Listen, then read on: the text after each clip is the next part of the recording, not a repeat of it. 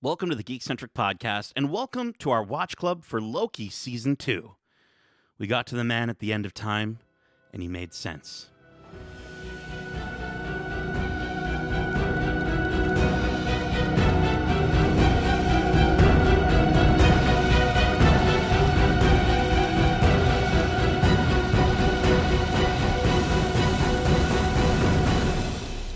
Welcome to Watch Club. My name is Nate, and this is our Watch Club recap for Loki Season 2, Episodes 1 to 4. If you're joining us for the first time, this is Watch Club, our weekly review series, kind of like a book club, but way better. Keep in mind, we will be going into full spoilers for this series and the MCU in general, so if you haven't watched this week's episode or the first 4 episodes, be sure to do so, and then come right back in a snap. Now, before we remember all the things we forgot but are now just remembering because they're technically happening but in the past, let me introduce you to the TVA personnel joining me today. First up, he knows a little something about joint probability. He's Justin the Jet Ski Lovin' Lawrence. I am not a jet ski loving rider. No? Have you been on a jet ski? I have. I was actually on when I was much younger. I'm pretty sure I was on one with Kevin, and he ripped. He ripped on that. I thought I would love to see Kevin on a jet ski. That would be amazing. Yeah, for sure. But before we get to see Kevin on a jet ski, joining us from a branched timeline, he's the sexiest mass of molecules this side of the magnetosphere. He's Mike, the meticulously marvelous super spectroscopic Smith. I like the alliteration in there. That was really good. I just literally, every time, I just Google science words that start with M or start with S, and I just get I like that. a list I like of that them. you went back and forth. That was good. Of course, I absolutely. appreciate that. Mike, and welcome I back. do love jet skis, by the way. Oh, Okay. have you been on a There you jet go. ski? Yes, and they terrify me because they are crazy fast now. They are But- so fast. I couldn't believe so fast. how fast we ripped through. You're I kind was of like, oh my scared. god, are we touching water? Like, I don't think I'm touching water right now. Yeah. Exactly. Last time I was on a jet ski, it was with my buddy Jesse, and he was like, dude, I promise you 3 people can be on this jet ski. It's going to be fine. No problem. I'm in full clothes. My Apple Watch had never gone underwater because I know they can, but I never wanted to test it. And that was the day my Apple Watch went underwater because 3 people got on that jet ski, 2 after me, and it just sinks into the water. There And I you was go. just like, well, I guess I'm going for Giving a it swim. a test. That was it. I can't wait for Mobius to one day be Oh, on a jet ski. it's going to Because happen. It better that be a feeling prolific with your my moment. brain. Yeah. Like he'll be so happy. He'll be insanely happy. Dude, I'm seeing slow motion.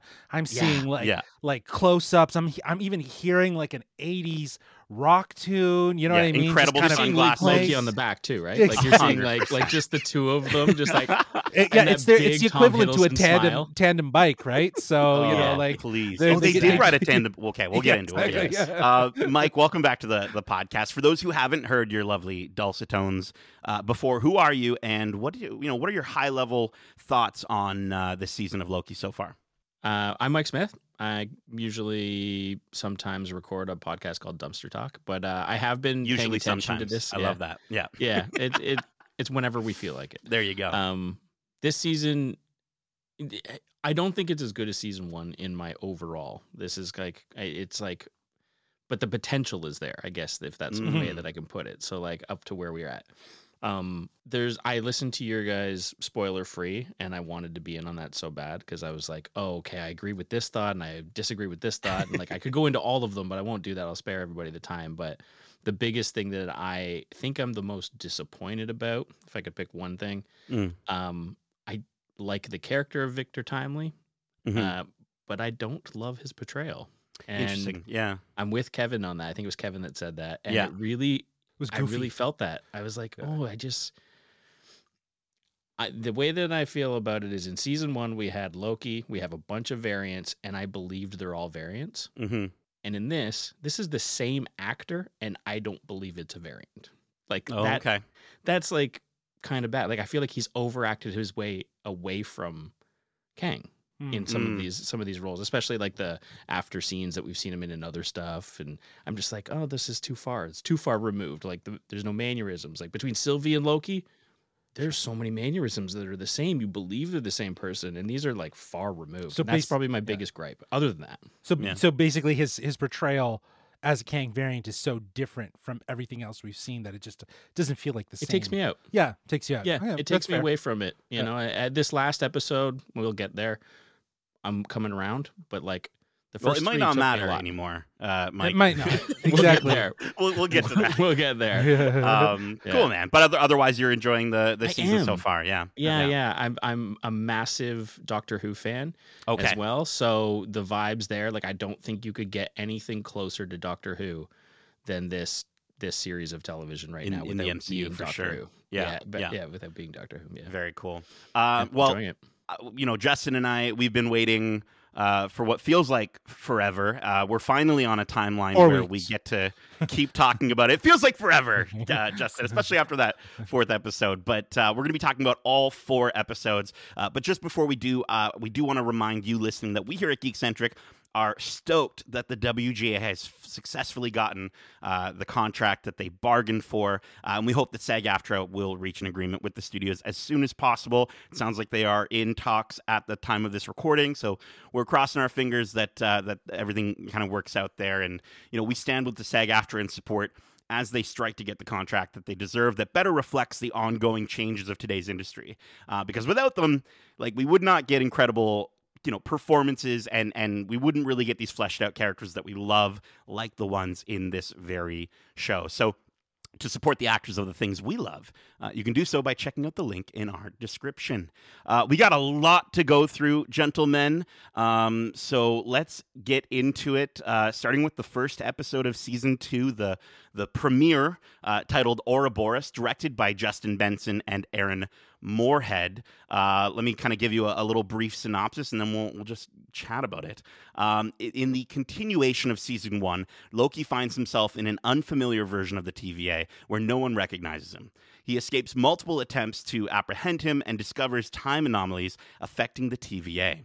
Mobius and Hunter B-15 try to restore order amidst chaos in the sacred timeline. General Doc, still unwilling to accept the truth, commands X5 to hunt down Sylvie.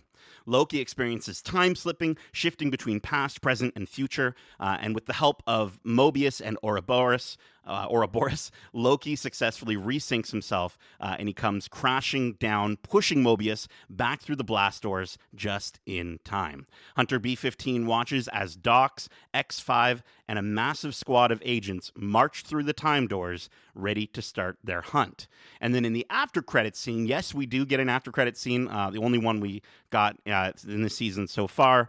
Sylvie enters a branched timeline and explores 1982 Broxton, Oklahoma. She walks into a McDonald's, that I love seeing McDonald's in the show, and when asked what she'd like, she expresses her desire to try everything. So, guys, let's talk about this premiere. Let's talk about some of the highlights there. I think the one that I wanted to start off with, and probably the most obvious one and the one that makes me smile the most, is the introduction of Obi, played by the incredible Ke Huy Quan, who is just so incredibly delightful. I can't stop smiling every time he's on screen.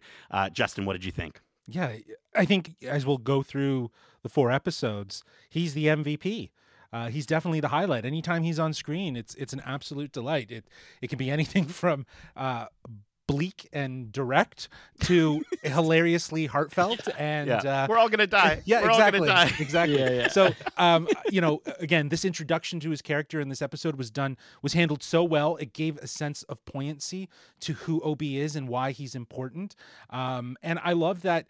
We with him and Mobius and Loki, we get this sort of new realization of time traveling and how it works. The past affecting the future, which was so well done. And with Obi at the center of that, with Key acting this out, with being like, wait a minute, I do remember something, right? Or actually, I do have that. Like felt like it was a bit of a comedic sort of skit, but it worked really well in the middle of this. Like there's so much heaviness that's been happening. Like you got Loki time slipping everywhere, and like I don't know, Obi just seems to anchor that episode and make it so grounded amidst all this crazy loom breaking things and time slipping and all sorts of stuff. So yeah, he's the highlight of that episode. I agree. Like, I mean, he's easily the best new character that they added. 100%. Like they've added a few new people or opened up more people to give them a little bit bigger roles, but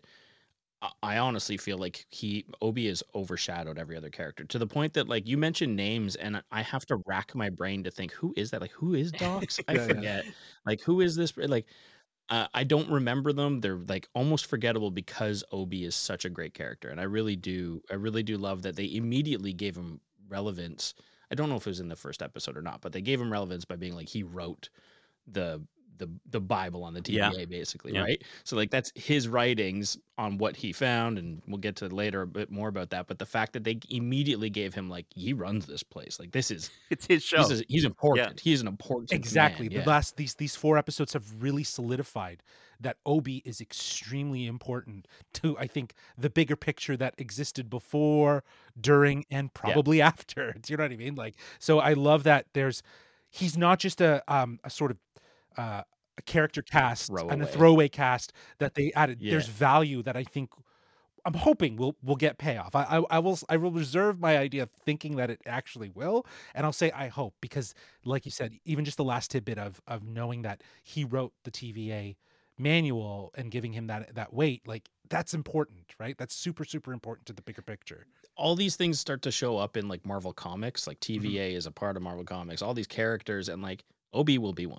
Like there's no doubt in my mind whether he might be already, I don't know. I think there's like a version maybe, but it's definitely not this version. And I think you're right. I think that's one of the best aspects about sort of the way that the MCU gets its influence from the comics, and then it goes kind of like a snake eating its own tail. It goes back around and starts to sort of hit the comic side of things too, where the designs of the characters are then influenced by these different characters. I think my favorite performance moment from Obi, it's so subtle and it's so little, but Ke Huy Quan does it so perfectly in these wonderful Wes Anderson style shots. You just see him like further away from them, and he's trying to explain how he does everything, and he just turns around and goes, "No sleep." And it's such a short little moment, but he just says, "No sleep." And oh, my heart. I don't think he can sleep though. That's like I think that's a theory, but like I think there's something about the way he ticks that's reminiscent of a clock that just doesn't stop, right? So yeah. And he doesn't say it with a joke. No, like it's serious. He that's delivers what I it mean. seriously. It's bleak and direct, or it's like heartfeltly like honest and but sincere. both are hilarious. Yes. Time slipping is probably visually one of the most terrifying things this show has introduced. Like it does look painful. I don't know what Mobius is talking about. I also think though the comedy piece behind that was absolutely fantastic, where it was like, yeah, it's not that bad. Then he does it again. Okay, I was lying. It's horrible. It looks like you're dying. Being reborn. It is absolute. Like I was laughing so hard at just in that moment, because it really does break again the whole seriousness of what's going on. So it's very much subverting your expectations. This is why I think this episode was one of my favorites of the 4, because of how well it kind of goes with the seriousness of what happened at the end of season 1. But then there's these moments where it's just breaking, and it very much like time slipping. You're moving between different styles of like comedic genre. Like then, the elevator bit was really, really funny. And then they turn and there's someone standing there. And then she's just like, yeah, I'm with him. Like, that just like her face was like, yeah, that's not pretty. That's not pretty that he types stuff. I thought that was a really good like comedic bit, and I know a lot of people might have thought tonally it was out of place, but I thought it was actually just what the episode needed. The same with the stuff with OB. Like it just kind of breaks that loom and doom. Loom and doom. Oh, that's crazy. Well, yeah, that the loom and doom. Yeah. So, on time slipping, like I enjoyed the performance of it. I think Hiddleston nailed it. He really sold it. It looks painful, and like it was kind of comedic, and it was really well done. As far as like a literary device, I was like, oh God, I hope this doesn't happen all season. And I'm happy that they wrapped it up. And I was like, okay, it was cool. It was neat. I didn't want it to be like, oh, every time something's about to happen, they can just use this to either get someone in or get someone out of what needs to happen. And I was just like, it's kind of weak. It was a little lazy but it worked. They paid it off, and they were like, cool, it's done. We fixed it. I think it's going to come back though in the last 2 episodes. So. If you look at the trailers, there's some footage that we've not seen yet that includes more of him doing that amazing hair flip back when he does his. I love it. I did want to shout out the McDonald's of it all. I think, by the way, the tree in the background of that McDonald's, like, I know that like growing up in the 90s, things, or in the 80s and the 90s, like things looked like that. But that tree, the face on that tree, scarier than the original though. Like the original, like the original that they based it off of, wasn't necessarily as scary as what they made it. Right. So in that branch timeline, maybe that's what's going on. Maybe it's a little more horrifying, right? Somebody got extra high when they designed it. That's how they remembered it. Yes, that's how they remembered it. Darcy, unfortunately, was not able to join us. He's off in a branch timeline exploring pumpkins. But he did want me to mention the choice of Broxton, Oklahoma, specifically, and its importance to the comics, because apparently that is where Thor chose to rebuild Asgard after his rebirth post Ragnarok in the comics. So Darcy was saying, like, it would be interesting, maybe not this season, maybe in a season 3, or maybe just sort of as an eventual character thing for Loki to see him waking up Asgardians on this timeline, or at some point waking up Asgardians on this timeline as a way to sort of continue and maybe even, I was thinking maybe even meeting with a variant of his brother, I think would be really, really fun, right? Like, we've kind of got 2 variants of these characters that we know from our sacred timeline meeting together, I think would be really, really interesting. I don't know. I know that there was like a deleted scene from something that was like a Thor frog at one point that they were supposed to meet. I don't know if that was in one of the movies or if it was in the show, but I remember seeing somewhere. Was it in one of the movies? A deleted scene where Frog Thor was supposed to meet. I remember seeing that online too. I didn't understand the context of when it was or what it was meant to be for, but they have hinted at Frog Thor making a comeback. Yeah. Well, in some, I think that was from a movie, actually. I think you're right. But yeah, I think the whole idea of placing Sylvie in a reference point that could be potentially a new Asgard homestead, like, that's interesting. What if it's like she runs into like her variant, like a variant of Thor that's maybe, the opposite of where she would have been in a timeline? Because if she is a Loki variant, well, there would have had to have been a Thor in that timeline as well. So interesting. Okay. If she almost found a way to realign back with her home timeline that she didn't realize that she by coincidence did. Didn't she? I could be remembering things wrong, but didn't she kill her Thor variant? Did she? I could be wrong. Maybe I got to go back and watch. Maybe first season again. I don't know. I can't recall if that was the case or if it even existed. I know she was pulled from her I guess Asgardian lifestyle pretty early, but also did she prune? Was that timeline pruned? Pruned. If it was, then that Thor was probably non-existent. But gone. Either way, the fact that she could land at a place where we could see a variant of Thor, right? It doesn't need to be Chris Hemsworth. It could be someone else, right? And that's what's interesting. It could be her young friend who works with her at McDonald's, perhaps. Oh, we're gonna talk about Jack. Whoa. Don't you trust? We're getting there. No, I don't. I don't think he's Mobius, but I do have a theory for it. We'll get to it. Okay. Before we move on to episode 2, do we have anything that we wanted to mention about episode 1, or are we ready to jump forward in our timeline here? Now let's move on. We're gonna jump ahead. So episode 2, titled, and I love the title for this episode, Breaking Brad, is fantastic. Directed by Dan DeLeo. In this episode, Loki, Mobius, and B-15 travel to different time periods in search of Sylvie. When they emerge in 1977 London, Loki doubts Sylvie would be there as it's too safe. Instead, they find X5 living as movie star Brad Wolfe, and they capture and return Brad to the TVA. They have Obi inspect Brad's modded tempad, and Brad tells Loki he's better at being a bad guy and insists that the TVA isn't real. This provokes Mobius, surprisingly, into violence. After a calming piece of key lime pie, Loki, which that key lime pie looks so good. I don't care how jiggly it is. I want to eat it. Oh, buddy. Oh, Dude, buddy. you're not a key lime pie guy, Justin? No, we'll talk when we get there, but Okay. I got a I theory love about that key lime. pie. Yeah, let's go. Key lime pie.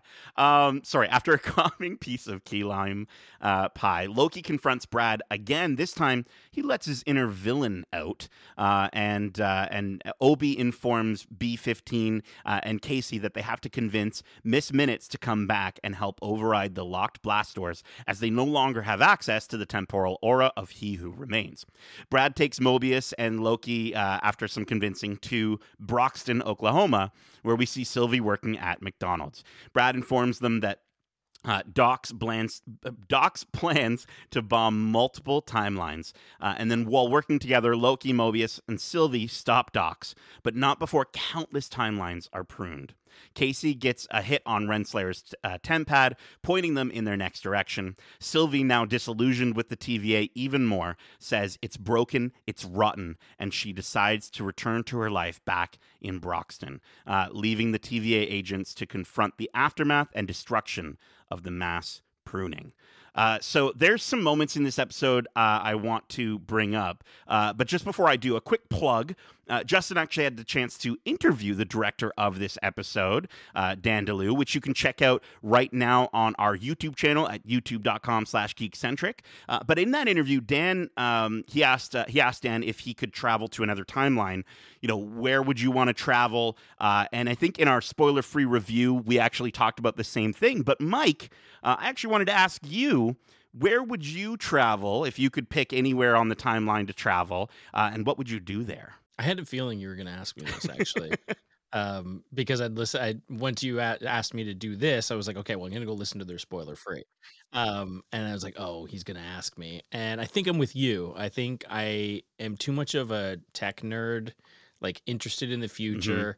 And unlike some people, and even maybe the state of the world right now, I feel like we're going to figure things out as humanity. I think that things are going to be You're good. hopeful.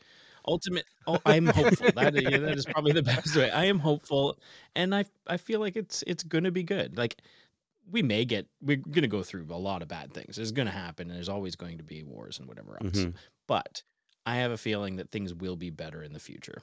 I maybe not for a long time, but I don't know. I'd love to see where we're at and how long people are living and what technology looks like, and that just astounds me.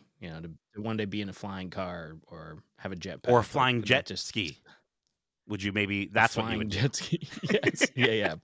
Personal aircraft of some sort. I just that type of thing is just like I couldn't go back and smell shit streets and do all that. I don't want to do that.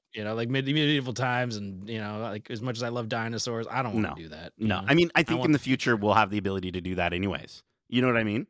So you get the best of all the worlds, right? There you go. Yeah. Yeah. You go to the future and then you're like, oh yeah, you're stuck there, but the future has like VR experiences. Like those scooters you can rent. It's just like a time machine. There you go. 100%. Yeah. 100%. I love it. People take them on weekends. I love it. Cool. Well, let's talk about this episode. We're in the 70s. I love the disco. Like, I think Natalie Holt, if I could just give a shout out beyond our spoiler free review, is just doing such a phenomenal job. And I love her little variants, if you will, of the main theme. And at the movie premiere, we get the 70s version of the Loki theme, and it's just fantastic. And there's a few other ones that I'll highlight as we go along, but she's killing it. I love it. Music's been awesome. Well, I love that it's definitely serving as the anchor that kind of binds all of the I guess what would you call them? The branch timelines. Yeah, that binds them together is this score that feels familiar but is dated, and it's a variation from that period. So I think it's perfect to think about it in that way. I like the one in episode 3 and how they incorporated it. But yeah, the 70s vibe definitely hits, and I loved even just like the punk rockers in the streets that end up circling Brad at the end there. It was just how like British punk they were. Like they were ready to fuck shit up. So I was like, all right, let's go. I thought it was awesome. I think on the topic of Brad specifically, I think Raphael Cassel is actually really doing a phenomenal job. I mean, I know he's not necessarily as explored, and he kind of does. To me, as I rewatched the 4 episodes coming into this, and I did sort of recognize that he does sort of feel like he's coming out of nowhere kind of character. Like, where was this guy all of the first season? Why didn't we have him? But for what we are getting, I think specifically the sequence where he's sort of egging on Loki, I think is really, really fantastic. And I just think that entire interaction, like even just, going to Tom Hiddleston, like getting the ability to sort of see the Avengers 1 style performance from Tom Hiddleston as the villain of Loki, I think was fantastic. And I think the entire sort of even like the interrogation moment and dude, putting him in that box was just, I mean, there's another box moment that we're going to get to that's absolutely horrible, but this one in particular, for the first time seeing it was pretty scary. Yeah. The that character, like, I did have that sort of, who is this guy? Was I supposed to remember him from season 1? Because I don't. Yeah. And he and he's got a tough job because you've got Tom Hiddleston, who slays at everything he does. Never mind the character of Loki, and then you've got Mobius, who's in, like, both of them have had a full season to flesh out their characters, and then you've got this guy standing in their room to try to like be even close to on par with them. And I don't think he nails it in this episode, like episode 2. I think he had a lot of work cut out for him. And I was kind of just like, oh, you got, like, I didn't fully love the character. I like the idea of the character and that they had to get him and everything else. But I felt like he was one of the people that like maybe suffered from like, he's underdeveloped, not underdeveloped, and just came out of nowhere and now has to stand against these 2 giants on stage. And I was like, ooh, that's tough. Yeah. Episode 3, I think he makes up for it and he really finds his character. But like this one, I was kind of like, this guy's nowhere near as good. Like I almost thought he was not. I thought it was bad acting, and I was like, no, it's not bad acting. It's just like, it's just not as good. Sure, it's a tough, it's a tough room to compete with. It's a tough room to stand out in. I think to your point though, like you're saying, it could have been far more interesting for Brad's character to be someone that did come from season 1, for us to have that connection with them already. Like they didn't need to be super important in season 1, but to already have been introduced. Like Hunter B-15, like she's being reintroduced to her, seeing a whole new level to her in season 2. She mattered in season 1. She's mattering more here in this second season. I think that could have been. And who's the desk clerk guy? Same thing with him. Like he wasn't really in first season, but now he's got Casey. Yeah. But he matters. He's able to step exactly in, and he matters. Yeah, exactly. So to have that sort of same sort of respect with Brad, because I agree. I think to give such an importance of what he's doing in this episode, abandoning his post, trying to exploit the situation and try to find his best timeline because he doesn't believe in the TVA anymore. He's kind of acting out. Like, that might have been better to see from a character that we already did see from season 1. But I'll give it to you. Like Raphael is definitely trying to match toe to toe with those talents that are on the screen. And it does show in some instances. I think in some cases, yes, it does feel like acting. When he's interrogating them and he's leaning into them, it's like he's really leaning into trying to be mean. Right. And then you see this sort of flip when he ends up at McDonald's, right? And his character suddenly like needs to get out of there. He just flip flop a bit. Exactly. He's scared when they meet him on his timeline. And then he's like, now he's a badass when he's captured, and that doesn't really make sense. And then they go to a McDonald's where he's almost basically free, and he's terrified. And like, okay, and actually, that's kind of where I liked him the most of his portrayals. Right, was in that sort of like, come on, guys, we got to get out of here. Like, I don't know why do we have to? Can we get it to go? Like, I thought that was all really really interesting. But again, it's one of those things that I agree with you. I think that it could have made a little more sense given how much of a turn it has. Like, I didn't know this guy Brad enough to care that he went from being a respected TVA hunter to like suddenly I don't give a heap of shit. You know what I mean? If it was like someone like a B-15, then maybe it might make more sense. So yeah. I have a question just around the timing of everything. Were either of you alive in the 80s and go to a McDonald's in the 80s? Were either of you? Yeah. I was born in 1980, dude. Okay, sweet. I was born in 85. So beautiful. So question then, did they have I saw that tree. Did they have the little pie holders, like the cardboard pie holders? Yeah. That's been a thing that's been around that long? Yeah. Wow, that's 100%, dude. amazing. Yeah. They're McDonald's. Shout out to McDonald's. They're phenomenal. But I did want to also, He's trying to get a sponsorship. yeah, here. McDonald's. Listen, if you're listening, I'm loving it. it. But I did want to ask about Docs and her relationship with Brad. Are they banging? Are they mother and son? Are they both? Like, what's This going is on an there? alternate timeline of her character from Game of Thrones. I'm telling you. Yeah, dude. That's where. Oh, That's where it maybe. is. That's why that's in your brain, dude. I was thinking about the same thing. She is super weird and creepy in that. Oh, in that And she wow. has a yeah. weird relationship with her son. She Yeah. sure And does. who's younger. And I don't know. There's not a mother. There's definitely not that paternal aspect, but there is some sort of like Some weirdness something, going on, right? Yeah, I feel like Mhm.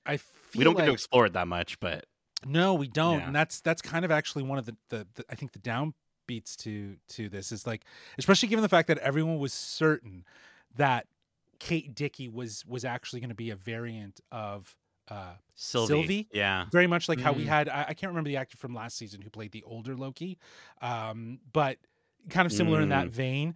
But here she's a general, so I thought that was kind of interesting that so many people had her pegged for, which would have been great. I think that's a great casting. So she would have just been another Loki variant. exactly an older Sylvie. an older Right. Sylvie variant Yeah, almost. yeah, Yeah, exactly. interesting. Sylvie is a Loki. Yeah, exactly. So she'd be another. Still a Loki. She'd be another. Yeah, Sylvie she'd be- Loki, older Loki Yeah. Sylvie. yeah. Yeah. So I thought that was an interesting sort of thing. But I remember when we watched this so long ago, and I was like, ooh, people were certain that was the case, right? So it's like, it'll And be that's maybe interesting why to- she wanted like Sylvie so badly. It was to like maybe connect with her in some way. Yeah, maybe. but yeah, Obviously, that's not the case. I did want to bring up the character of Jack. Okay, Jack is the. This is if we're going to be starting to drop some theories as we go along here. I want to drop this one first. Okay, so Jack is the manager at McDonald's that Sylvie works at, and at the end of this episode, we see Sylvie. She's laying on the truck, and she asks Jack specifically if his mom is on her way to pick him up. So I'm going to put it out there that because a lot of people are saying that Jack is Mobius. I do not think that is the case. However, I do think that Jack is Mobius's son because I think here's the deal, right? Love can transcend time and space and memory wipes. And I think that Jack was pretty excited to work alongside his dad selling the latest in watercraft personal vehicles known as jet skis, which I looked up because I'm not as familiar with the 80s as you two. And apparently jet skis boomed in the 80s specifically. And so imagine, they were about to go into business and then all of a sudden Mobius disappears from their lives and now Jack has to work super hard at a McDonald's. Because if I'm not mistaken, like at one point when we see him in the first episode, I'm pretty sure he's just an employee. And then by the end of the second episode, he's a manager. He's working his ass off to support his mama. I'm telling you right now, Jack is Mobius's son. And we're gonna get a sequence in the future episode or at some point of seeing him meet his son and maybe go on a jet ski together with him. I think that's what I love your theories. Come but on. I also love that your theories are fleshed out. Of That's course. the best part. he goes to It's not effort. just a He theory. goes to the It's I have to effort. look into I've it. written it. Yeah. I was kind of hinting at it before. I think Jack, if they were going to do something with, is it Braxton? What is it? Broxton, yeah, Broxton, Oklahoma. Broxton, Oklahoma, that and associate a Thor. And Could he be do Thor? a variant? Could he be the one that picks up the hammer that can wield it? That would be right? pretty cool. So- In a McDonald's that's- outfit, Well, that would be. they would hot. love Make that. Thor? That'd be hot. Yeah, there you go. And he's a Mick- ginger. Yeah, there you go. That's awesome. Mick Thor. Oh wow. Yeah. Yeah. But anyways, I like the idea that we could start telling those stories, right, about Thor, Mhm. because he has been a god and so on. But then we do get to that point of Thor's story where the hammer is very much the transfer of power, and anyone who picks it up can or he who is worthy of picking would up. Yeah. wield the power of Thor, and then that's how you get your Thor character, right? So you Interesting. could do one of those things where it's kind of like a Shazam, right? Like imagine that's the future of Thor, right? Is a Yeah. Shazam style character that picks up the hammer and goes into a variation of it, right? So Interesting. it'd be interesting. So I like that. I was thinking about that, but this whole thing about him being Mobius, I don't know if there's enough there that's that's really can support it. I would even go more on the basis of what you've described, is that he might have some sort of relationship Absolutely. I could see that. with Mobius, and that could be the gateway, because there's something important about this kid. They've focused on him, unless Maybe. well, I don't know. Maybe not. Like I don't know. They maybe not, but like the reality of how maybe they've given a little bit more of an attention, and if he does come back up, it's a timeline that she respects, or that she kind of calls home, that Sylvie calls home, and who knows, maybe he's someone that gets sacrificed that means something. So the groundwork has been laid, and something happens in her timeline. Yeah, they're building his story to exactly. be something. I don't think it'll to just at least be matter. nothing. Yeah, hopefully, but maybe who knows. This is the episode 2 is where they introduce the having the pie, the key lime pie in the pie room. Yeah. There's a lot of theories behind what that pie does, and I don't know if Whoa. you have you heard of this? I haven't heard any magical pie theories. I've heard some theories about the calming nature of it, and how it. Yeah. Oh, it's like laced with something? Yeah. Well, I I've didn't even also think heard. about that. I've also heard, and it kind of. This is all from sort of the. I wondered what happened. They're deep rumors. Like they're not, deep. Like there's not based on any sort of like. I'll save it. Anything, I'll save going into detail with it when we get to episode 4. Yeah. Because I think it's going to matter a little bit more. But Really? New Rockstars did a little bit of a breakdown that has me thinking that could be very plausible and kind of a really scary aspect to the TVA. Yeah. Really? Yeah. Agreed. The key I think I heard the same things. Yeah. Okay, well, I'm excited to hear about the key lime pie. Before we move on, one of my favorite key lines, not key limes. Okay, yes. One of my favorite key lines is in episode 2, and I believe it's when Mobius turns to him, is like, we can hack into the computer or whatever, right? And he just turns and goes, we can? And he's like, no, I'm asking. It's just like, that was one of my favorite. I think it's in the recap as well now, because it's just so good. I love that. Well, it's also just so ironic, because like, would he know what hacking is? And like, yeah, like Mobius definitely doesn't have a clue. He's just spewing nonsense, right? Yeah. So funny. Oh, so good. So freaking good. I will say, wrapping this episode, it did feel like a mad dash to close it out with the action scene at the end. I guess it gave a little more sort of it serves as a reintroduction. Obviously, this episode serves as a reintroduction to Sylvie, but it's also giving a sense of like who Dox is and her importance, and this sort of rebel quality that's coming out of the TVA. Like the TVA, as she says at the end, is broken. Right. And it's falling apart. And it does really come down to people deciding with their own fate, like what needs to happen. How does the TVA move forward? Does it respect these timelines and try to find a way to coexist? Or does it react and do what the TVA is meant to do and prune them and kill billions, trillions of timelines? It really sets up the dilemma of what's going on with the TVA at this point, and how it needs to move forward, or how will it move forward.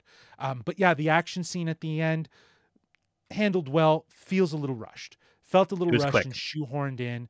But it felt like a mirror of the moment that we got with Sylvie, I think, as well, right? With her also trying to bomb the different branch timelines. So it was interesting to sort of see her on the opposite side of that. Yeah, that's true. And I think these first 4 episodes, there's a lot of stuff that's mirroring that first season. So to go from an episode where, Loki is in a way reintroduced to the TVA, or a different version of the TVA, and then move into this episode where we get to sort of see these time, so many different time doors opening up and all these different charges going off.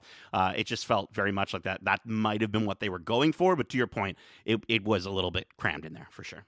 I really wish, and this is you touched on this in your spoiler free, but this is the point where I wish they started the loom and we're running out of time. Like, I wish this is where things started to ramp up. Somebody mentioned, I don't remember who it was on your spoiler free, but it starts off with, oh my God, we have no time, and we got to fix this, and that's the reason that they go looking for Renslayer, or they go to find Brad, or all these different things. I just wish they found different reasons to do that, and then this started to happen now, like at the end of season or episode 2. It just would have. The pacing seems weird. They had time to stop for pie, but we have no time.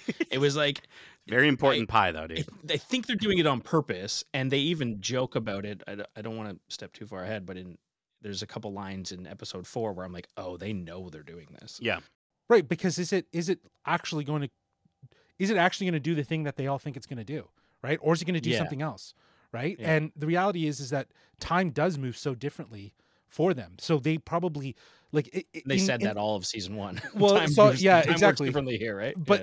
But even just how the OB really kind of overlooks the situation in episode 1. He says, "I can contain it, but we need to figure out a solution." And then they're like, well, our solution is we need to find these people, right? We need to get Miss Minutes. We need to do all this. And that does drag out the intensity or the severity of the situation, but it's only getting worse and worse, like to the point of when we do come to episode 4 and, you'll see it. It's blown right to shit, right? It's like it's gone, right? Like it's not. It looks entirely different. Insane. Yeah. Yeah. It's completely insane. Yeah. Yeah. So it's true. So, but I agree with you. I think that kind of serves as a bit of as a pain point, I think, as well, to a certain degree, in terms of how the episodes feel paced, because if we can stop to have pie, like you said, but there's this, it just was, it felt clunky. Yeah. The no, comedy it makes didn't sense. feel right because of the situation they were in, and I had a hard time. It's like in a video game, though, Mike, right? I'm like, but there's this thing happening. But I know it's more video right game, where right? you're like, oh, there's this side mission. The end of the world is going to happen, but also you got to do this side mission where you got to ride a bike for a minute. So, it's true. That's true. It's sort of, it works. It's very Doctor Who like as well. Like again, it's just like I was like, it's just this is Doctor Who. Like, just accept it. Let's talk about the episode where they ride a bike. Episode 3, titled 1893, directed by Kasra Farahani. In this episode, Renslayer travels to 1868 Chicago on the sacred timeline to meet someone important and deliver a package instructed by He Who Remains and Miss Minutes. Meanwhile, at the TVA, they struggle to access the loom, leading them to search for Renslayer and Miss Minutes. Loki and Mobius track Renslayer to a World's Fair event in 1893, where they encounter a con man named Victor Timely, who seems to possess a version of his own temporal loom. Sylvie has somehow tracked them down and begins to attack Timely, who's defended by Loki. Chaos ensues involving a fight. There's a giant Miss Minutes that's like a giant ghost. And Timely's escape happens alongside Renslayer. Renslayer reveals her connection to Timely and how he created the TVA. Both Renslayer and Miss Minutes manipulate Timely to maintain their influence over him. But Miss Minutes convinces Victor to betray Ravonna after she says that she wants to be more of a partner. He's like, I don't do partners. And then at his lab in Wisconsin, Miss Minutes expresses her desire to be allowed a real body. And she also tries to express her love for Victor before he shuts her down. Then Loki and Mobius show up, and Sylvie shows up and uses her magic to surprise attack them. She lets Loki and Mobius and Timely escape to the TVA, leaving her alone with Renslayer. Then, after confronting her, she sends her to the Citadel, where He Who Remains' corpse remains, and then at the end of the episode, Miss Minutes hints at a secret that she says will make Ravonna real angry. So we gotta get into this episode. I think this was a standout episode, very much though kind of a side mission episode, like we've just been talking about. We got to talk about the tandem bike, but I think the first thing that I want to just shout out again, Natalie Holt, the iteration of Giacchino's Marvel fanfare. I don't know if it was Giacchino that came in and did this, or it was probably Natalie that did this one, but the Marvel fanfare in the 1800s instrumentation style was fantastic. There's also a polka version of the Loki theme that we get in this episode. I just wanted to shout that out. I love it whenever they can take the Marvel fanfare and sort of change it up and do something really fun with it. Yeah, she was on stage in episode 3. She's really? Yeah. Oh, wow. Someone pointed that out. That's cool. So, yeah, so she cameos in Nice. the episode. So that's was a fun little find. But yeah, again, another great way to imagine the iconic themes through the lens of the time The that we're music's in. been awesome. Yeah, It really has. Like it's it hit the really mark. does suit Yeah. it. Yeah, and I really did enjoy this episode. I think this was one of my favorite episodes just because of how revealing it is for certain elements. You know, Ravonna, Ms. Minutes. You know, a lot of motivation is established in this episode. Even to a certain degree, understanding more of Victor Timely. You know, it's interesting that he's given the book by Ravonna and Ms. Minutes, and it's on the sacred timeline, and then you know when Loki finds them in 1890, or Loki and Mobius find them in 1893, it's a branch timeline. It's a branched And one. Yeah. it's a branch. So is that the difference that Ravonna The wasn't book originally? is the branch. I think when Is he's the book handed the branch? Yeah. I think that's what I'm thinking. I Mhm. think she steps in, gives him the book, and that branches away from what was supposed to happen. Yeah, but I'm wondering if it's the act of her doing it, or because it was always destined for him to get that book. Do you know what I mean? On the Mm, sacred timeline. So I'm I don't know. wondering, because like I think that Victor Timely in this, especially in the way that Ms. Minutes gets, you know, kind of hot and bothered by him in a really confrontational way at the end of the episode, which is quite awkward. I think Victor Timely is a variant, or is He Who Remains. Is in a lot of ways. I think he is the one that we see at the end of the episode, or at the end of season 1. I think him being given the book made him not He Who Remains. Oh. I think it gave it. I think that kid, Mhm. Victor Timely, as a child, it wouldn't have become the con man kind of crap version Mhm. of Victor Timely, because he's given this book that gives him all these things, and he doesn't really have to learn and fight for himself. He kind of is given this little bit of like a leg up, Yeah, he's cheated. and then yeah. and then just is like, oh, I just cheated my way into this, and now he's a con man, and he just sort of like floats through life. And I think that that's the problem, is that the real He Who Remains was the person at the end of the main timeline. What's it called? The sacred timeline. Yeah. The sacred timeline. And that guy was able to go through time and had to do it for himself. He Mm. wasn't handed this book. And I think I feel like that makes a difference. I don't know. Maybe I'm spitballing theories, and I think that anything is really a go. But I find it interesting the level of focus that this has on Victor, almost parallel and maybe even some ways juxtaposed. Because to your point, He Who Remains is a man with power who has lived through things based on circumstance of life. Victor Timely hasn't had all that privileges, so he is helping. You know, He Who Remains is helping by giving this book to a variant of himself, and maybe there's more that are like that are out there on the sacred timeline that he is giving a leg up to kind of help push potentially his own variation, so he can inevitably close the inevitable loop of this multiversal war.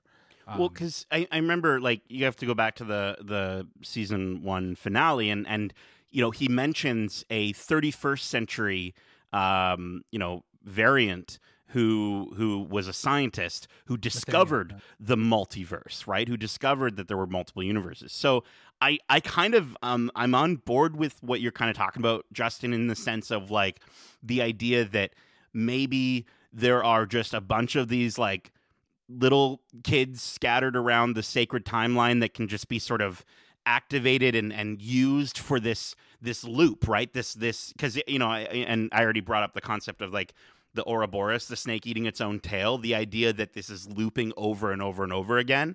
So it you know, I'm just wondering, it is a good thing to question of like, are there a bunch of other, you know, quote unquote Victor Timeleys or different, you know, little kids out there that are He Who Remains or Kang or what have you, that can just sort of be used for this purpose. And maybe that one in particular was just the one that we saw in this season. I don't know. Maybe that's not the only book that got taken back. Maybe there's a bunch of them that have gotten taken back over the course of time to create more variants. Right. Because the minute you introduce that book, if that is the point in time that the variant's created, well, he could have done that over a course of time over and over and over again to create all his different Kangs. Right. Yeah, Mm. I don't know. I do think the character is important as when we get to episode 4, but there's such an attention to him in this episode 3, and again the whole time period, taking us to 1893. I thought that was so great. Keeping it focused in that world, and really living in it for the episode. I thought that was absolutely such a tailored moment, right? Such a moment that an episode that's so focused on great production design, and to have Kasran Farhani actually direct this episode, who is the production designer, like it's great to see that marriage of so the creative vision of seeing it designed and then executed in a way to tell the story. It's great. It's perfect. I also want to shout out, we've been talking about Thor earlier. Balder the Brave gets mentioned in this episode, which means Balder exists, at least in this branch timeline of the MCU. And apparently, I was doing some research, Daniel Craig was supposed to debut as Balder the Brave in Multiverse of Madness as a member of the Illuminati, and that was that sort of empty chair that we saw. Really? I think that would be phenomenal, and if they still want to bring Daniel Craig in as Balder, like, let's go. That would be amazing. And Daniel Craig's not that tall, I don't think, is he? No, don't they yeah. make it, or Thor's Not that tall. Maybe that's is what it? he Yeah, said. yeah, that's what he say. Yeah. Thor's not that tall. Still a jealous boy, right? Because if you think about it, he hasn't lived through the events of anything after Avengers 1, right? So he's pretty much, I guess, yeah. Yeah, he hasn't gone through all the other events of Loki's right. journey, right? So Right. he's still kind of juvenile, right? Mm-hmm. Hasn't learned his lesson fully. He hasn't learned his lesson. No, exactly. But yeah, I would love to see Balder the Brave like show up. I thought I heard he was going to be in Thor, Love and Thunder. Mm-hmm. But then, it was Multiverse of Madness that they said they were thinking of introducing him. And I think there's still a chance that he could come in for Thor 5. Like, if they actually decide to do that. So Be interesting. Yeah, it would be great. It's a good casting. It's a good casting. I really loved the vibe of this though. That time period. This is where it's solidified. I had just watched that episode and I heard Darcy say as a Whovian, like, "Oh, it's very Doctor Who." And I was like, "Yeah, you can't get more than that by taking one episode and putting it in a different time frame." Yeah, exactly. Like that was so cliche. Doctor Who, like, to go back and live there for an entire episode and then have it open up into something completely different once it gets to the end. Like, so great. And what they did with Miss Minutes, like, Oh, yeah. just to change her up and put her more in the time frame, and her character just unraveled in so many great ways. Oh man. And that line when she is at the end of that one, when she's like, "You will never be him." that's coming up. That's coming up. That's next one. Sorry. That's When okay. she- Yeah, at the end of sorry. this, Sorry. at the end of this episode, when she bleeds her face onto the mannequins, Whoa. and it like twitches and Glitching. things, I was like, dude. yo, that's why in the spoiler free I said there's some horror vibes, man. Yeah. Like, there's some Yep. scary Yeah. freaky things that happen, and it's like it's sort of perfect with Halloween right around the corner. They sort of lean into this The sort genre of dipping. creepy autonomous techno vibe of Miss Minutes and what her Yeah. control is. It's her unraveling is probably even is just as interesting too, because it really sets her up for being the big villain of this season, I think. Well, and I think that's, we've got so many stories coming up with the rise of AI in our sacred timeline. So, I think that's definitely very fitting. I think, like, just it's such a phenomenal voice performance, and yeah, I'm digging what they're doing with Miss Minutes. I think the entrance for Sylvie here was pretty fantastic, with Ravonna sort of saying, "I'm order," and then I almost anticipated her to be Boom. like, "I'm chaos" or whatever. Chaos, yeah. But it was just, it was such a wonderful moment. I think Sylvie this season has sort of gotten a bit of the shaft of sort of focus. I think she's kind of been a little bit more in the background. I think the only thing, though, that I will say that I really enjoyed in this episode is her struggling to kill Victor, because if she does that, if she did kill Victor, she'd become the thing she hates most in that moment. The thing right? that was She almost done with her. Right. yeah. She was taken because of something her variants would do. And so I love that, like, that's kind of what keeps her back from killing him. And it's I think at that moment for me, I was like, okay, that brings her up a little bit more this season for sure. I think her moments through these 4 episodes have definitely been softer and gentler, if you will, in the sense that they're not as obvious. They come in small amounts, Mm-hmm. and when they do come, they're very heartfelt, right? Mm-hmm. They hit you, right? So even her conflict with Loki in the little carousel that they're in, and how they're going back and forth with what's right and what's wrong, you see this great emotional moment for her character, and then you go fast forward where she has to suddenly see the decision, like she's becoming the thing she hates, right, like you said, and she's becoming the problem when she's going around saying, well, I'm just going to eliminate every variant of this person because of one. Yeah, it's Yeah, you can see she takes that back, right? She said it, and then she's like, "Oh, I can't actually do it." Mhm. exactly, because she understands what she's becoming, and Mhm. even though her moments haven't been so like obvious and dead center for these like first 3 episodes, they've still mattered, right? We've seen her try to seek happiness. We've seen her almost have that happiness taken away, and now we see her trying to correct the situation, to be like, well, he gave me this job. I took this job. I got this temp pad. I'm gonna hunt down all these variants and just be the one that takes them all out. Like, she's gonna own that responsibility, but she's not a I killer. think she's one of my favorite characters across the whole series. Absolutely. And I don't know the actress's name, but she is Sophie DiMartino? stellar. She's stellar. Sophia. She's so good at that role, and I don't know how much conversation happens between her and Hiddleston, but like they have mannerisms that are like very similar, and I'm sure it's purposeful, and it's just like I'm just so in awe at the fact that she's playing such a great role and so well. Yeah, she's doing a good job for what we get of her. This again, I think we got a lot of her. Obviously, she was kind of the big focus of the previous season, but this season, Fair. she's She was the focus, but there's so much more that's going on this season. Yeah. But again, just coming back to it, like if you after rewatching it, when she's on screen, her moments matter to her and to her character's development. It's not like she's just there, right? You have to really look at it. I think the first time I watched it, it was like, well, she's so underwhelming. Like I'm hoping in the next 2 episodes she's going to matter more. And I'm more certain she is going to matter in the next 2 episodes, because it's really going to come down to the 2 Lokis, I think, to fix whatever's next. But I feel like she plays us too as the viewer. Like she's always the one who's pointing out the things that are ridiculous. Yeah, it's true. Like she's pointing out like, what, you're gonna go have pie, like, or she's like, no, I can't do that, or she takes that role of like, oh my god, don't kill him, like it's not him kind of thing. Like she's very very aligned with, I feel like, what the audience would be thinking. Yeah, and I also did want to just bring up before we continue B15. I think is the focus on her and the idea of her sort of seeing all the branches disappearing, and just I think for her, and I think Wonmi Masaku is doing a phenomenal job with her face and the way she's performing in that moment, in the sense of like, those are people, those are real people that are being eliminated. It's just, not only is she confronting the fact that this is happening right now, but she's confronting the fact that used to be her. That was her thing.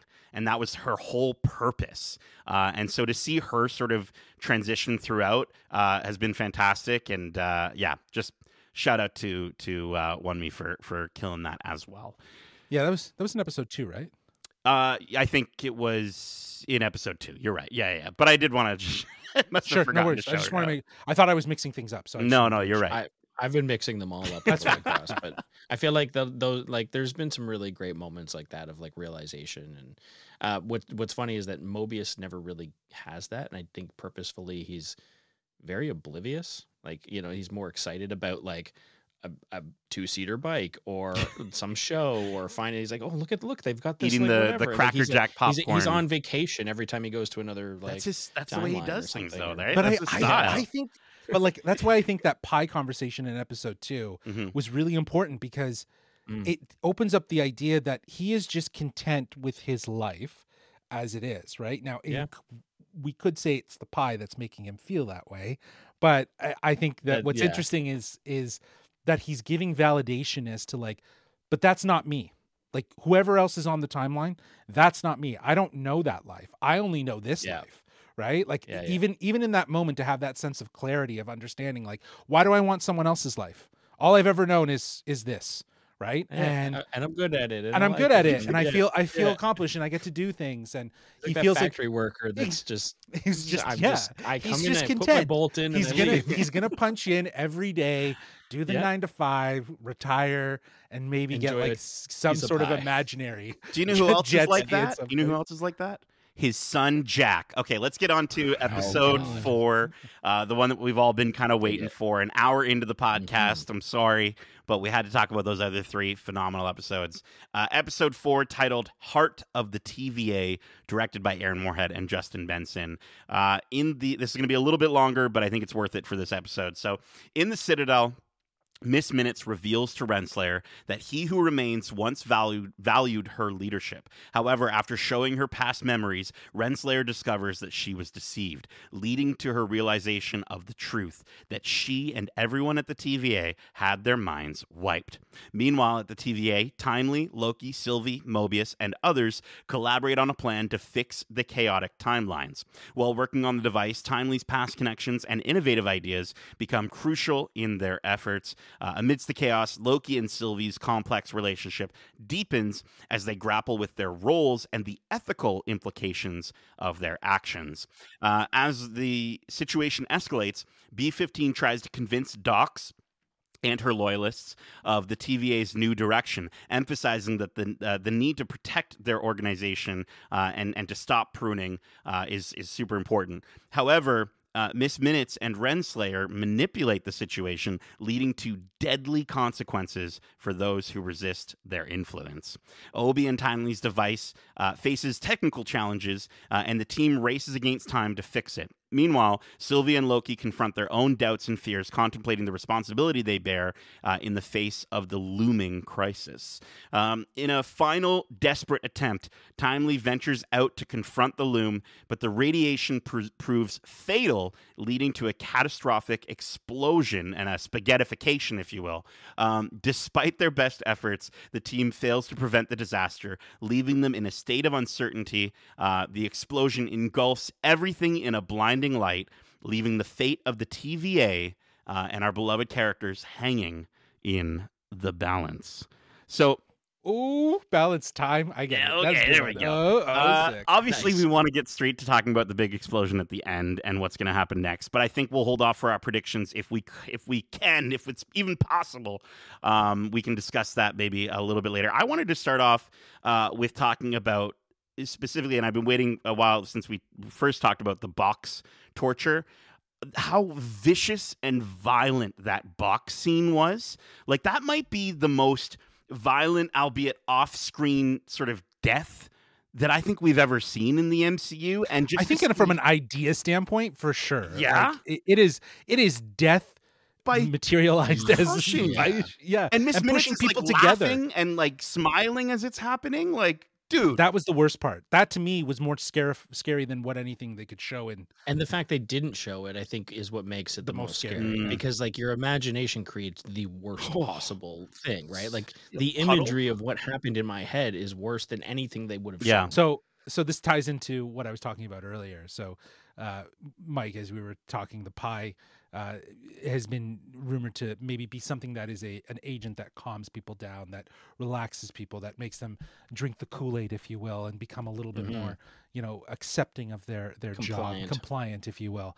We do get a hot chocolate machine that is featured in this episode. You guys and it's just hot chocolate. It's just pie. Relax. I know, maybe Enjoy it. maybe, but Timely didn't drink it. no, but Timely didn't drink it. The one thing that's really interesting that New Rockstars totally did, and it has me thinking, and it could be one of those, is Jack Mobius theories where it's nothing, but the sound and the bubbling of the noise that they've laid in for this box squish death, and the way they cut it to don't ruin the key hot lime chocolate. Pie. Oh, the hot chocolate and okay. the key lime pie to a certain degree, with this idea that they are making, they're making food that people are consuming from the that mush.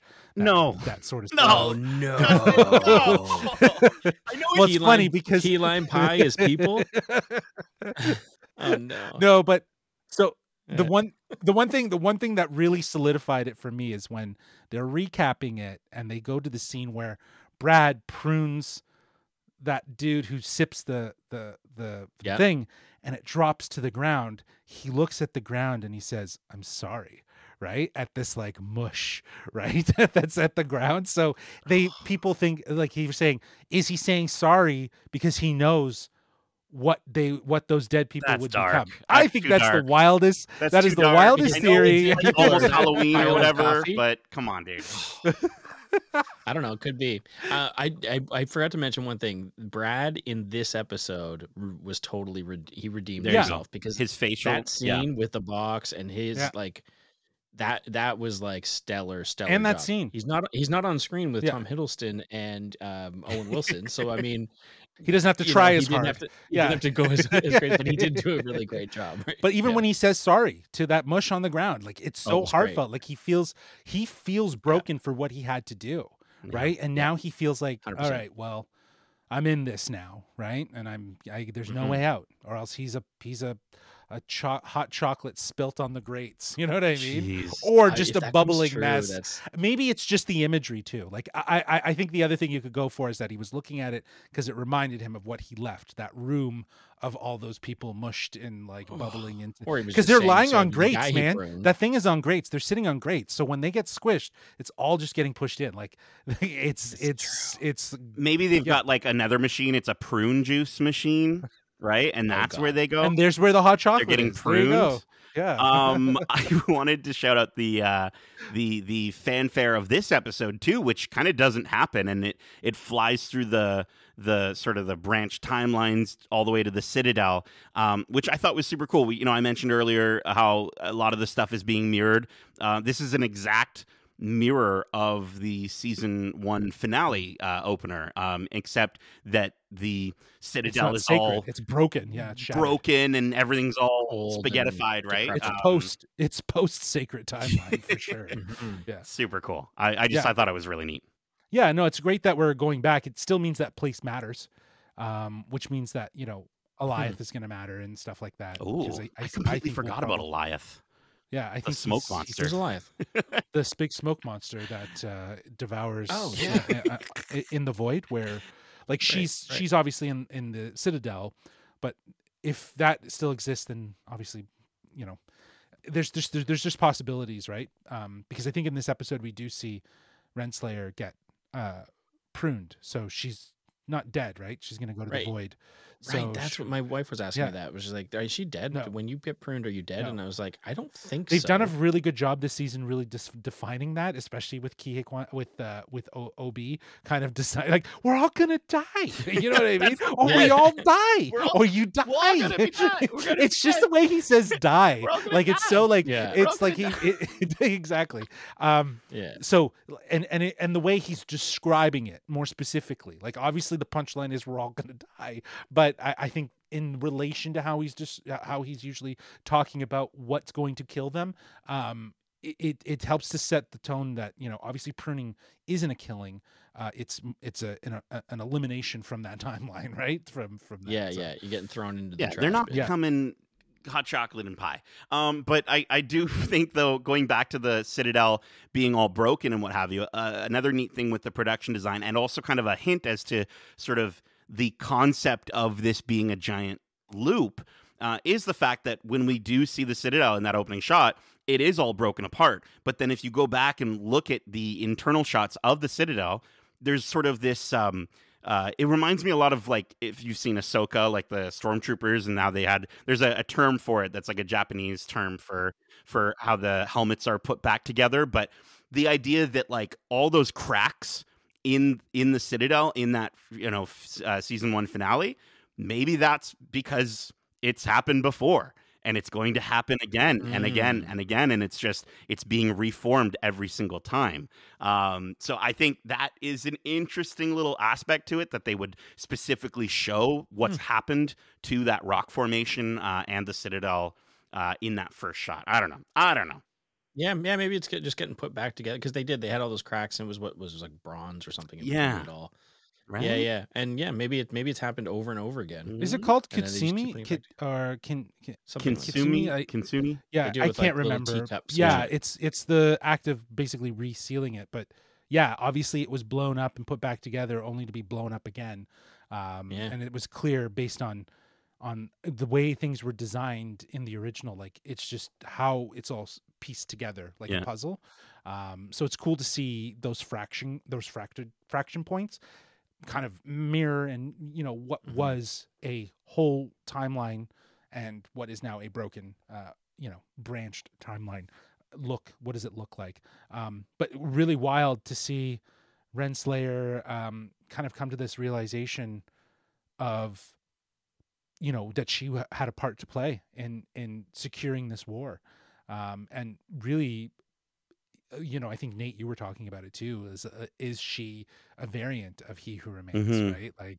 Like is that what they're really kind of getting at? Almost how Sylvie is a variant of Loki, which is interesting, Is she a Kang? Yeah. right? So is Mhm. that why he's intimidated by her, right? Because he seems like he's not reluctant, but like Well, he said he doesn't do partners, right? And I think that's a big aspect to it. And like Miss Minutes, you could argue, is a partner, but she's a partner that he can wholeheartedly just control, right? And that's why he never gives her her own temporal loom. He never gives her her own A body. autonomy, a body. He's got a partner that he can still work with, but is not a partner, right? So someone he can control. yeah, You're right. yeah. Yeah. And Yeah. if Renslayer is a variant, I mean, with the potential to be a full-on Kang of some sort, wiping her mind would make the most sense. Being like, "Oh, you're back to square one. I can't let you. You know too much. Put you back." Until she needs to know more, right? And that's kind of what Yep. we're seeing throughout these 4 episodes. But like, are you saying basically the multiversal war that he's talking about hasn't actually happened yet? It both has and hasn't happened. Yes. Yes. Both has and hasn't Yeah. happened. Yeah. It happened a long Okay. time ago, and it's about to happen again, right? And that's Yeah. kind of the idea of the Kang's dynasty and these new movies that we're going to be moving into. I think this season and this series is very much helping to sort of set the groundwork for what's to come. It'll be interesting to see, obviously, with all the stuff going on with Jonathan Majors IRL and of course this actor strike and just everything. It's kind of just, and all the sort of the Marvel, a lot of people are feeling marveled out and all this stuff. It's going to be interesting to sort of see how we progress forward. But I think this episode and the sort of the concepts that we're talking about with Ravonna give them options. Oddly enough, right? And so I don't think that was the intention when they made this, because I don't think they didn't intend that the stuff with Jonathan Majors would go down. But who knows, right? Who knows now that we've got our writers back? Maybe they're working tirelessly right now to try and figure out a way to work around it. I don't know. I think you just recast him, man. If Yeah. it really comes down to being an issue, Yeah. you just recast him. The character's so important. Yeah. What are you going to try to do? Yeah. Make Renslayer the new Kang? Like, I just don't think Right. that's like you're pitting they'd be pitting themselves into a corner and saying, oh well, this is the way out, right? Like we'll just avoid this character. When people were saying, what was it? Who was the villain from Guardians 3? People were saying like, "Oh, that can be the new Kang," and I was like, "Don't take that. That is an incredible villain, and don't take that away from him. Like, just cast somebody new, make them Kang, and move forward." Exactly. Like, I agree with that. Yeah. Like, don't try to take someone that already has a great character and put them in those boots. Like, I don't the wanna high see evolutionary. High played by evolutionary, Chukwudi Awuji, who I actually interviewed. Secret plug there for Guardians. Yes, you did. Our Guardians 3 coverage back in the day. He was stellar. He's fantastic. If you want to find out what his favorite animal is, check out that interview. But I also wanted to kind of, I know we're kind of going all over the place with this episode, but I think the timeline is unraveling, so it's fine. It makes sense. Yeah, it's perfect. we can go Absolutely wherever we want. perfect. We go wherever we want. This episode is spaghetti. Really.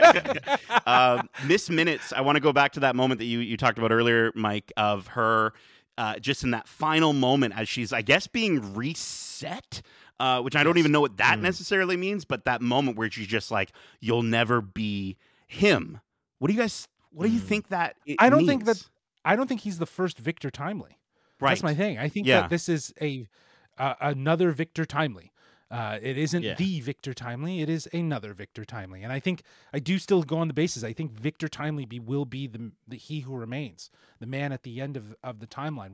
We've seen He Who Remains. We're sort of seeing He Who started it all, right? In a lot of ways. And that's kind of where we would be going. And we'll see the other variants of Kang throughout movies and other TV shows with different variations. But I think to make He Who Remains have these sort of, in a lot of ways, humble origins, being a sort of down on his luck, kind of underprivileged, if you will. He wasn't given the same opportunities in 1893. He's carving his own path, and he's doing so by learning, but also exploiting that to get the best of those who think that do have power over him.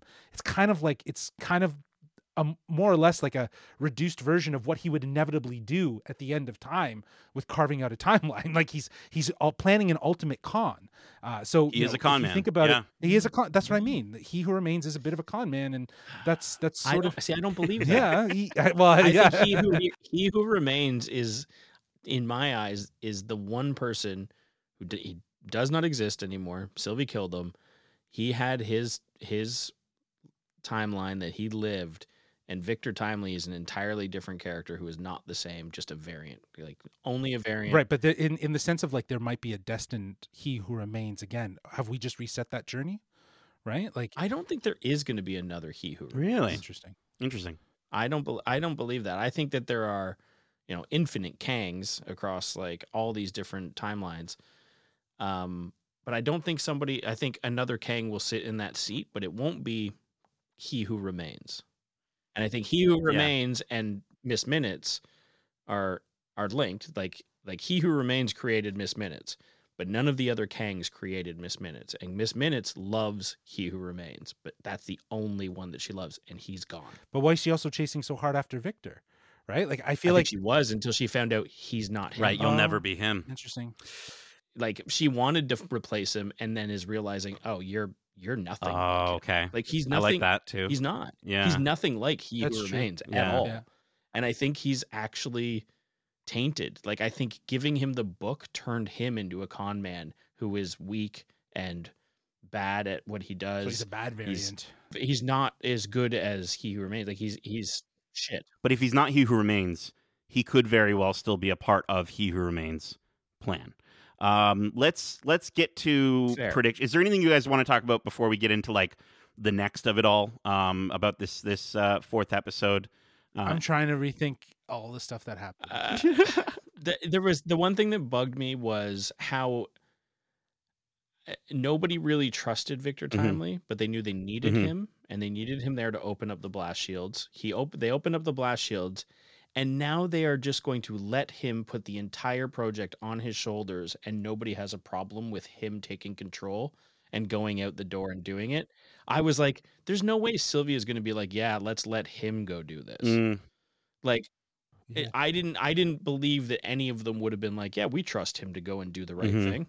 Like that seemed weird to me, and I don't think. Well, I agree with you there. Yeah, but they needed to kill him, right? Like, well, canonically, that's when you see what happens, you're like, that's why, because they wouldn't do that to Loki, obviously. So, well, yeah, if they knew it was gonna, it's gonna kill them. Yeah. I think the interesting part of this episode is Victor Timely in the TVA. His interaction with Obi. Oh yeah, okay. This is so good. This is fantastic. Who came first? Who came first? Well, who Obi came first? Well, that's or Victor. Well, but that's where I'm thinking as well too, that there has to be another Victor Timely, right? Like I don't know if the work that OB is talking about is the Victor Timely that we're currently with. It could be another Victor Timely. I think it was He Who Remains' version of Victor Timely.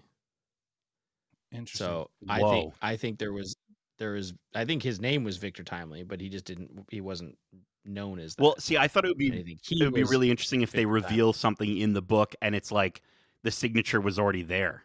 Do you know what I mean? Like, because it would have happened already or something like that. You know what I mean? Like maybe he signs it, but he signs it in a way that's like it's slightly they never got different, to it, right? Oh, maybe did he not actually get to? Because I think Sylvie said They said we don't have Yeah, time you're for the right. You're right. signature You're thing. right. We have shit to Yeah, do. interesting. Okay. Yeah. Can we save this? But I'm wondering too, like there's a little bit of that time whiny stuff where it's Timey like wimey.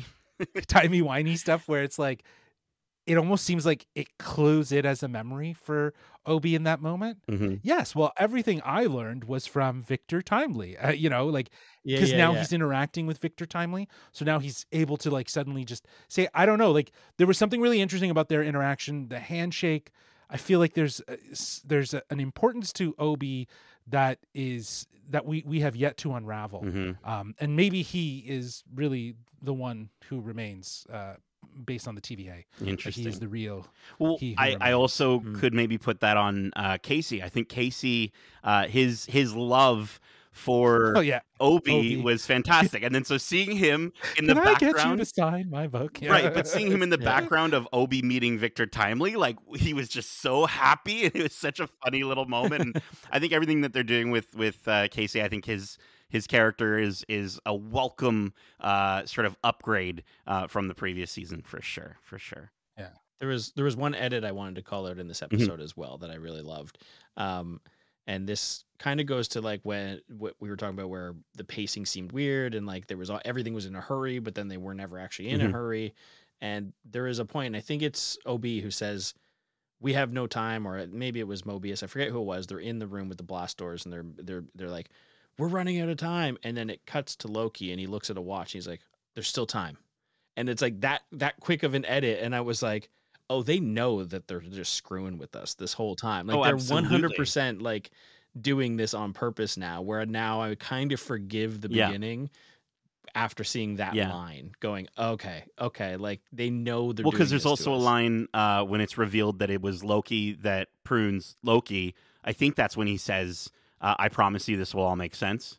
Right? Yeah. Which is, again, the writers just sort of... Is that straight to I'm pretty us? sure, right? That's It's the like- idea, right? Yeah.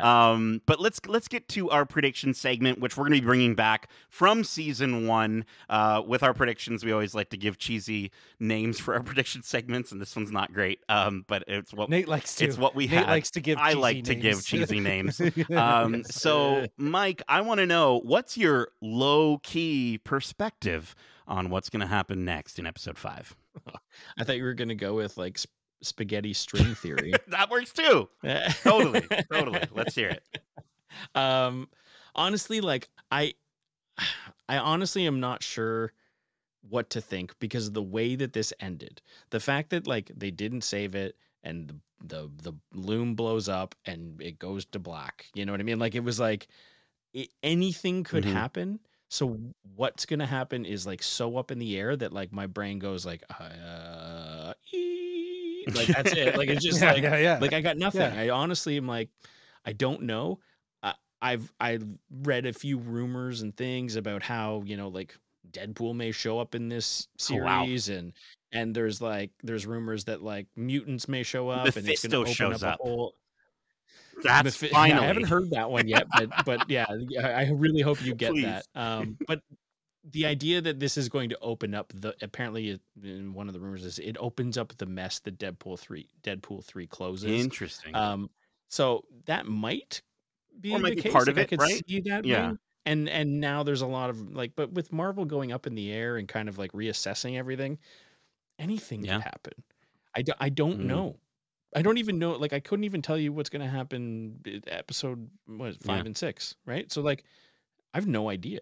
I'm lost for theories, to be honest. Well, that's a fun place to be. It's also a scary place to be, though, it's exciting. for the writers of, like, people, the fans are going to fandom, right? Fans are going to fandom and say, well, we're going to see Deadpool. And it's like, okay, everyone calm down, please, because I promise you that's not going to happen. Like, you know what I mean? It could, but it's not. Like, it's I think the whole idea of it is, like, it's a really fun place to put your fans, but it's also a terrifying place from a writing perspective as well, because you do get those people that just run on that stuff, and then no matter what you come up with, it's disappointing, right? There's a couple things I think that you're going to see before the end of this, or at least before the end of the end of a Loki series.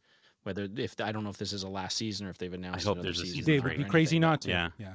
Yeah, I feel like they'll do another one for sure. I definitely believe the pie has there's something going on with the pie and the hot Oh, no. chocolate. Like, I do believe that it is creepy enough and weird enough.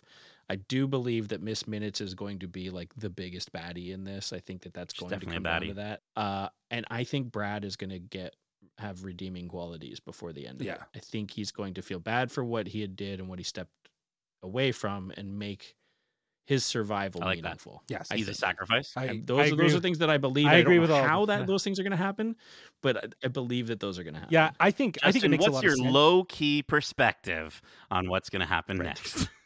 Oh, right. My low key perspective. Sorry. My low key perspective is I agree with Mike on a lot of it. Something's going on with the pie and the hot chocolate. Making Miss Minutes the big baddie of this season is a great idea. She has a lot of information that I think, they don't destroy her, but they turn her and they make her helpful and they make her a part of what they're trying to do to fix what's going on. I think without a doubt, though, the ramifications of this loom and doom scenario is going to have huge impact on upcoming movies like Deadpool, especially because of how crazy and wild apparently that's going to be, and really where they're going to hope, based on rumors, really at the end of the day, where everyone thinks it's going to go.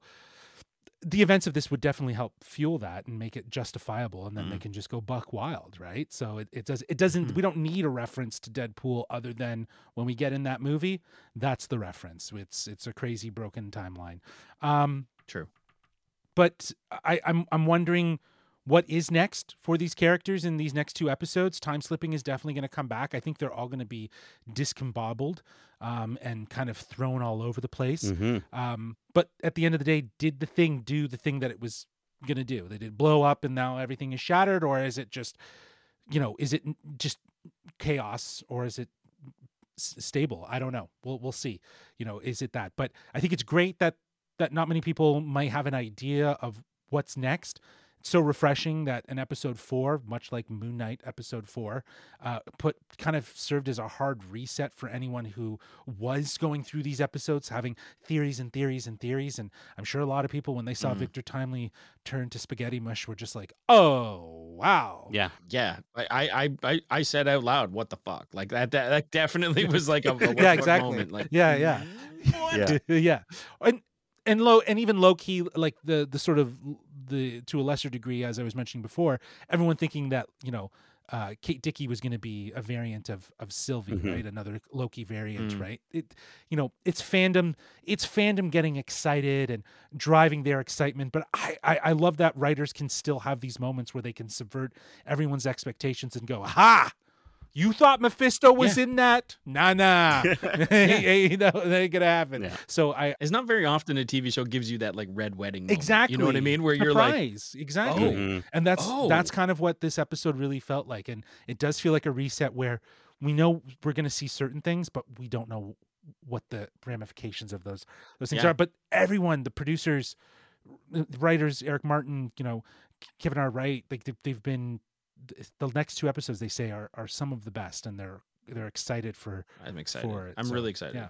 Well, my low-key perspective, in case, Justin, I know you were going to ask. I figured you'd ask yourself. So I'm glad you. Any chance to theorize, you were not going to pass up. So I'm glad you mentioned Kevin R. Wright. He teased the 5th episode, according to Screen Rant, and said, "Well, this is a quote. Well, reality is gone. Loki's going to have to bring reality back somehow. So I think time will tell how he figures out how to do that." So I think pretty clearly there, the use of time will tell. I mentioned earlier the idea that love carries through time. We talk about the idea of like variants can fall in love through time. Ravonna still feels drawn to He Who Remains, through even in that spark with Victor Timely. Like there's moments where she sort of has that spark. And then I think it's also why Mobius still carries such a passion for jet skis from the 80s, is what I'm going with. I think there's a reason why, beyond why Casey is in this season so much. So if you remember correctly, Casey is, and I don't know if they'll do this. This might be crazy, but what if they did? He has Infinity Stones in the drawer, in his desk drawer. Okay, and magic is now unlocked at the TVA. They literally put in a specific line to say that magic is now unlocked. They turn off the magic blockers. We get that moment of Loki and Sylvie going, yes, turn it off. So magic exists now at the TVA. So I think two things will happen. I think you're right, Justin. I think everyone's going to start time slipping into the future, into the past, into different timelines, into branch timelines. We're going to get to see Mobius forced to confront his past and his family in Broxton, Oklahoma. We'll see Loki use the time stone to fight against his time slipping and to coordinate with all the other individuals in that room to pull off fixing everything. In fact, in the first episode of this season, and you already sort of mentioned it, Justin, when Mobius and Loki are having that conversation in front of the Kang War multiverse mural thing, there is a blurry character walking in the background. And as soon as Loki says, "He who remains wiped everyone's memory," that blurry figure stops, looks over at them, and then keeps walking. Now, this could just be a background character. There was another background character earlier in that scene, whatever. But I think this is maybe Casey, who's on a mission with Loki, walking by in that exact moment. I think they're going to stop everything, and there's going to be, they're going to try to stop the loop, if you will, because I think this is one giant loop that we're going off of. I realize I sound right now like the Always Sunny meme of Charlie with the with the board, 100%. This is like, where's all the mail going? But hold on. So I think Casey's on a mission with Loki. I think they're going to stop everything. They're going to try to stop the loop. They discover that it is a loop. I think in the end of all things, I think you're right. I think Obi's really important. I think Obi will go away, sadly. I think Obi will sacrifice himself in some way, which is unfortunate, but I think Casey takes his place. I think Hunter B-15 will run the TVA the correct way, and I think there will still be there won't be a He Who Remains, there will be a She Who Remains, and Ravonna will be cursed to live out the rest of her days at the Citadel, which they no longer will use for pruning people. That is everything I think, or they'll just fail, and then a bunch of stuff is going to be able to be reset in the MCU, and the writers can take all the fan criticism and just delete characters if they want to. Yeah, but I like. Do you think what's driving a lot of the? Yeah, but do you think what's driving a lot of the sort of, I guess, fatigue with Marvel is from a writing standpoint, or do you think it's just from an abundancy standpoint? I think it's a bit of both. I think they've written themselves into certain holes because of the fact that they aren't all the same writing teams. They're not all the same creatives that are making this stuff, and you don't really have like. I don't know. Maybe they do, but as far as I'm aware, there's not really the same thing that they have with Star Wars, right? Where they have that sort of like group, that writing group, that story group that makes sure, hey, Luke is here at this point, Leia's here at this point. They can't be here or whatever.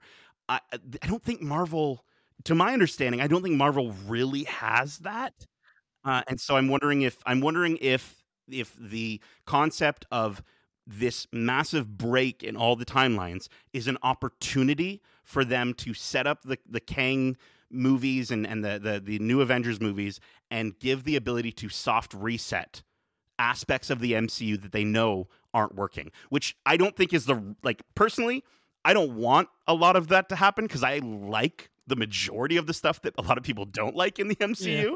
Yeah. But there's certain aspects that maybe they might want to just sort of tweak a little or change. And if they can do that in a way that gets fans behind it, I'm not saying bring Robert Downey Jr. back, but if they can do it in a way that gets fans behind it, I think they've got an opportunity to utilize some of this to maybe make some corrections. I don't know. That's just me. I just wonder though, what sort of corrections are they trying to make? Is I don't understand what's. Well, you didn't like Secret Invasion, so maybe they just erased that. Does it again? I don't know if erasing a show, right? But like, no, I know. Other than a show, is it just the fact that They've written Jonathan Majors as this titular character that's of huge importance for the next few phases, and now he's facing some legal struggles. Mhm. You know, again, I think just recast him. You don't have to overthink Yeah, it. yeah. Just recast him. It doesn't matter. The world's gonna know what's gonna happen if it goes south. He's convicted. He Yeah. goes to jail. Whatever. If it goes worse and worse, and whatever. Or if they just want to distance because he's not going to be drawing attention, even with it going on, and even if he isn't innocent. Like we've seen it with Justin Rollins. It's not like Rick and Morty were like, okay, yeah, he can come back. It's not. Marvel might want to put some professional distance between them and Jonathan Maybe. Majors, so they recast. That's all they really need to do. I think that there's a lot more going wrong in terms of I think that there are huge fans. Like I think that the three of us enjoy enough of Marvel, but I am I know people, and like even my wife included, we've rewatched the the MCU at least Mhm. once, if not more. But these more recent movies, they're losing her. Right. And so I think that there are a lot more people that these things are losing those people and not gaining new fans. And I think that is a worry. That is. I It's personally think that it's QA. Like the quality. quality Yeah, assurance of fuck yeah. some of the scripts are That's it. they're Yeah. not great. The rewatches, I've done rewatches on all the most recent movies. And when I think back to Quantumania, that first act is a slog. For them to get into the It's a bit rough. quantum Well, see, realm that's is the worst writing I think I've ever seen them yeah. do. It's and I think we can It's bad. we can all respectively say that not everything is perfect within the MCU, and they're definitely trying to build. And I honestly think it's quality, it's quantity over quality. They're trying to push out as Yeah. much as they can, and the quality is so inconsistent. Like you got some gems like WandaVision and Loki, right? And even Spider-Man No Way Home, and but then you have a miss like Mhm. Doctor Strange in the Multiverse of Mhm. Madness, like I'm so angry at that one. right? So exactly, Yeah. right? Like my thing Yeah. is that, and then you have more shows in between to kind of soften and reboot, and it's just you're losing your audience because you're going too hard. Whereas we were at a point where it might have been 1 or 2 movies a year. You're getting 4 to 5, maybe 6 pieces of content. Now this year it's 4. Yeah. So I'm I think focusing on I'm excited they're scaling it and back. for sure, and That's smart. good. And they're doing shuffles. They're understanding that, as Nate said, their writing isn't as cohesive as it should be tonally, right? And I think by creating more of a synergy between things, like things that are working good for Loki, and I didn't mind Moon Knight. I think Moon Knight was good, right? And then I loved it. but I want to see some of that come together in a cohesive manner, because when you've introduced Shang-Chi as the next Avenger, but we haven't seen him in over 2 years, what's going on? It's got to be more than You've that. done, yeah, isn't well, it? probably. I think it was 2021 when it came out. But you've introduced that character, you've claimed that he's the next Avenger. What's been going on there, right? You've introduced so Where's much Harry Eternals as Styles? well. You know? Yeah, where's That's what Harry I wanna Styles? know. Exactly. What happened there? What's Yeah, happening yeah. with all Where's of this Borat stuff? as Mephisto? I think Yeah. to kind of get to the other aspect of it though, and I know that sounds a bit dark of the idea of removing some of these characters and stories, but the other way to look at it as well is it also just opens up a ton of opportunities for them to does. sort of say, Mhm. well, the snap was a major event. This moment, as much as it's kind of hidden in the streaming service show of Loki. I mean, Loki's huge, but it's not Avengers Endgame, right? And so the idea of this moment potentially being a huge casting off point for them to then work into the multiversal storyline that they have going forward within this saga, I think is really, really exciting and really interesting. And I again, if none of what I described in my low-key perspective happens, I will be just as happy, most likely, because I think I'm stoked to see what happens next. I'm really excited. But that is it. Do we have anything else that we wanted to mention before we wrap up and the loom explodes and we all turn to spaghetti? That is it for As long as the rest of the episodes don't go to spaghetti. There we go. I'm on board. Let's hope they can land yeah, it. Before we wrap things up, Mike, can you let our lovely listeners know how they can keep up with you? Yeah, I do a podcast called Dumpster Talk. You can follow it on all or listen at all the podcast places that you listen and enjoy. Follow us on Instagram at Dumpster Talk, or email us at info@dumpstertalk.com. Very cool. Yeah, I gotta shout out Dumpster Talk. I've been on Dumpster Talk. I've had the pleasure of guesting on an episode that I brought some Marvel fun into. And I think it's such a blast. I think especially as we get into the nice cozy fall season, I think it's a great podcast to listen to. The best way that I could describe Dumpster Talk is if you've ever had that feeling where the weekend is over, you're driving back to work and you're on your commute, and you've got it's that dreary Monday, and all you can think about was how great it was to hang out with your buddies at the cottage over the weekend.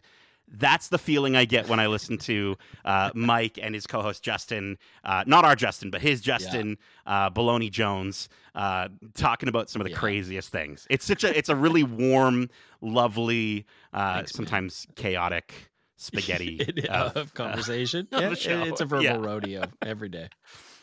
So much fun. We'll have links for that in our description. You can follow Mike and check out Thanks that for podcast. having me. Of course, dude. Absolutely. It's fun to have you on these watch clubs. I love chatting this stuff. But that is it for this week's Watch Club recap for Loki Season 2, Episodes 1 to 4. We hope you enjoyed it. And if you did, make sure to subscribe to us wherever you like to listen to podcasts, if you haven't already.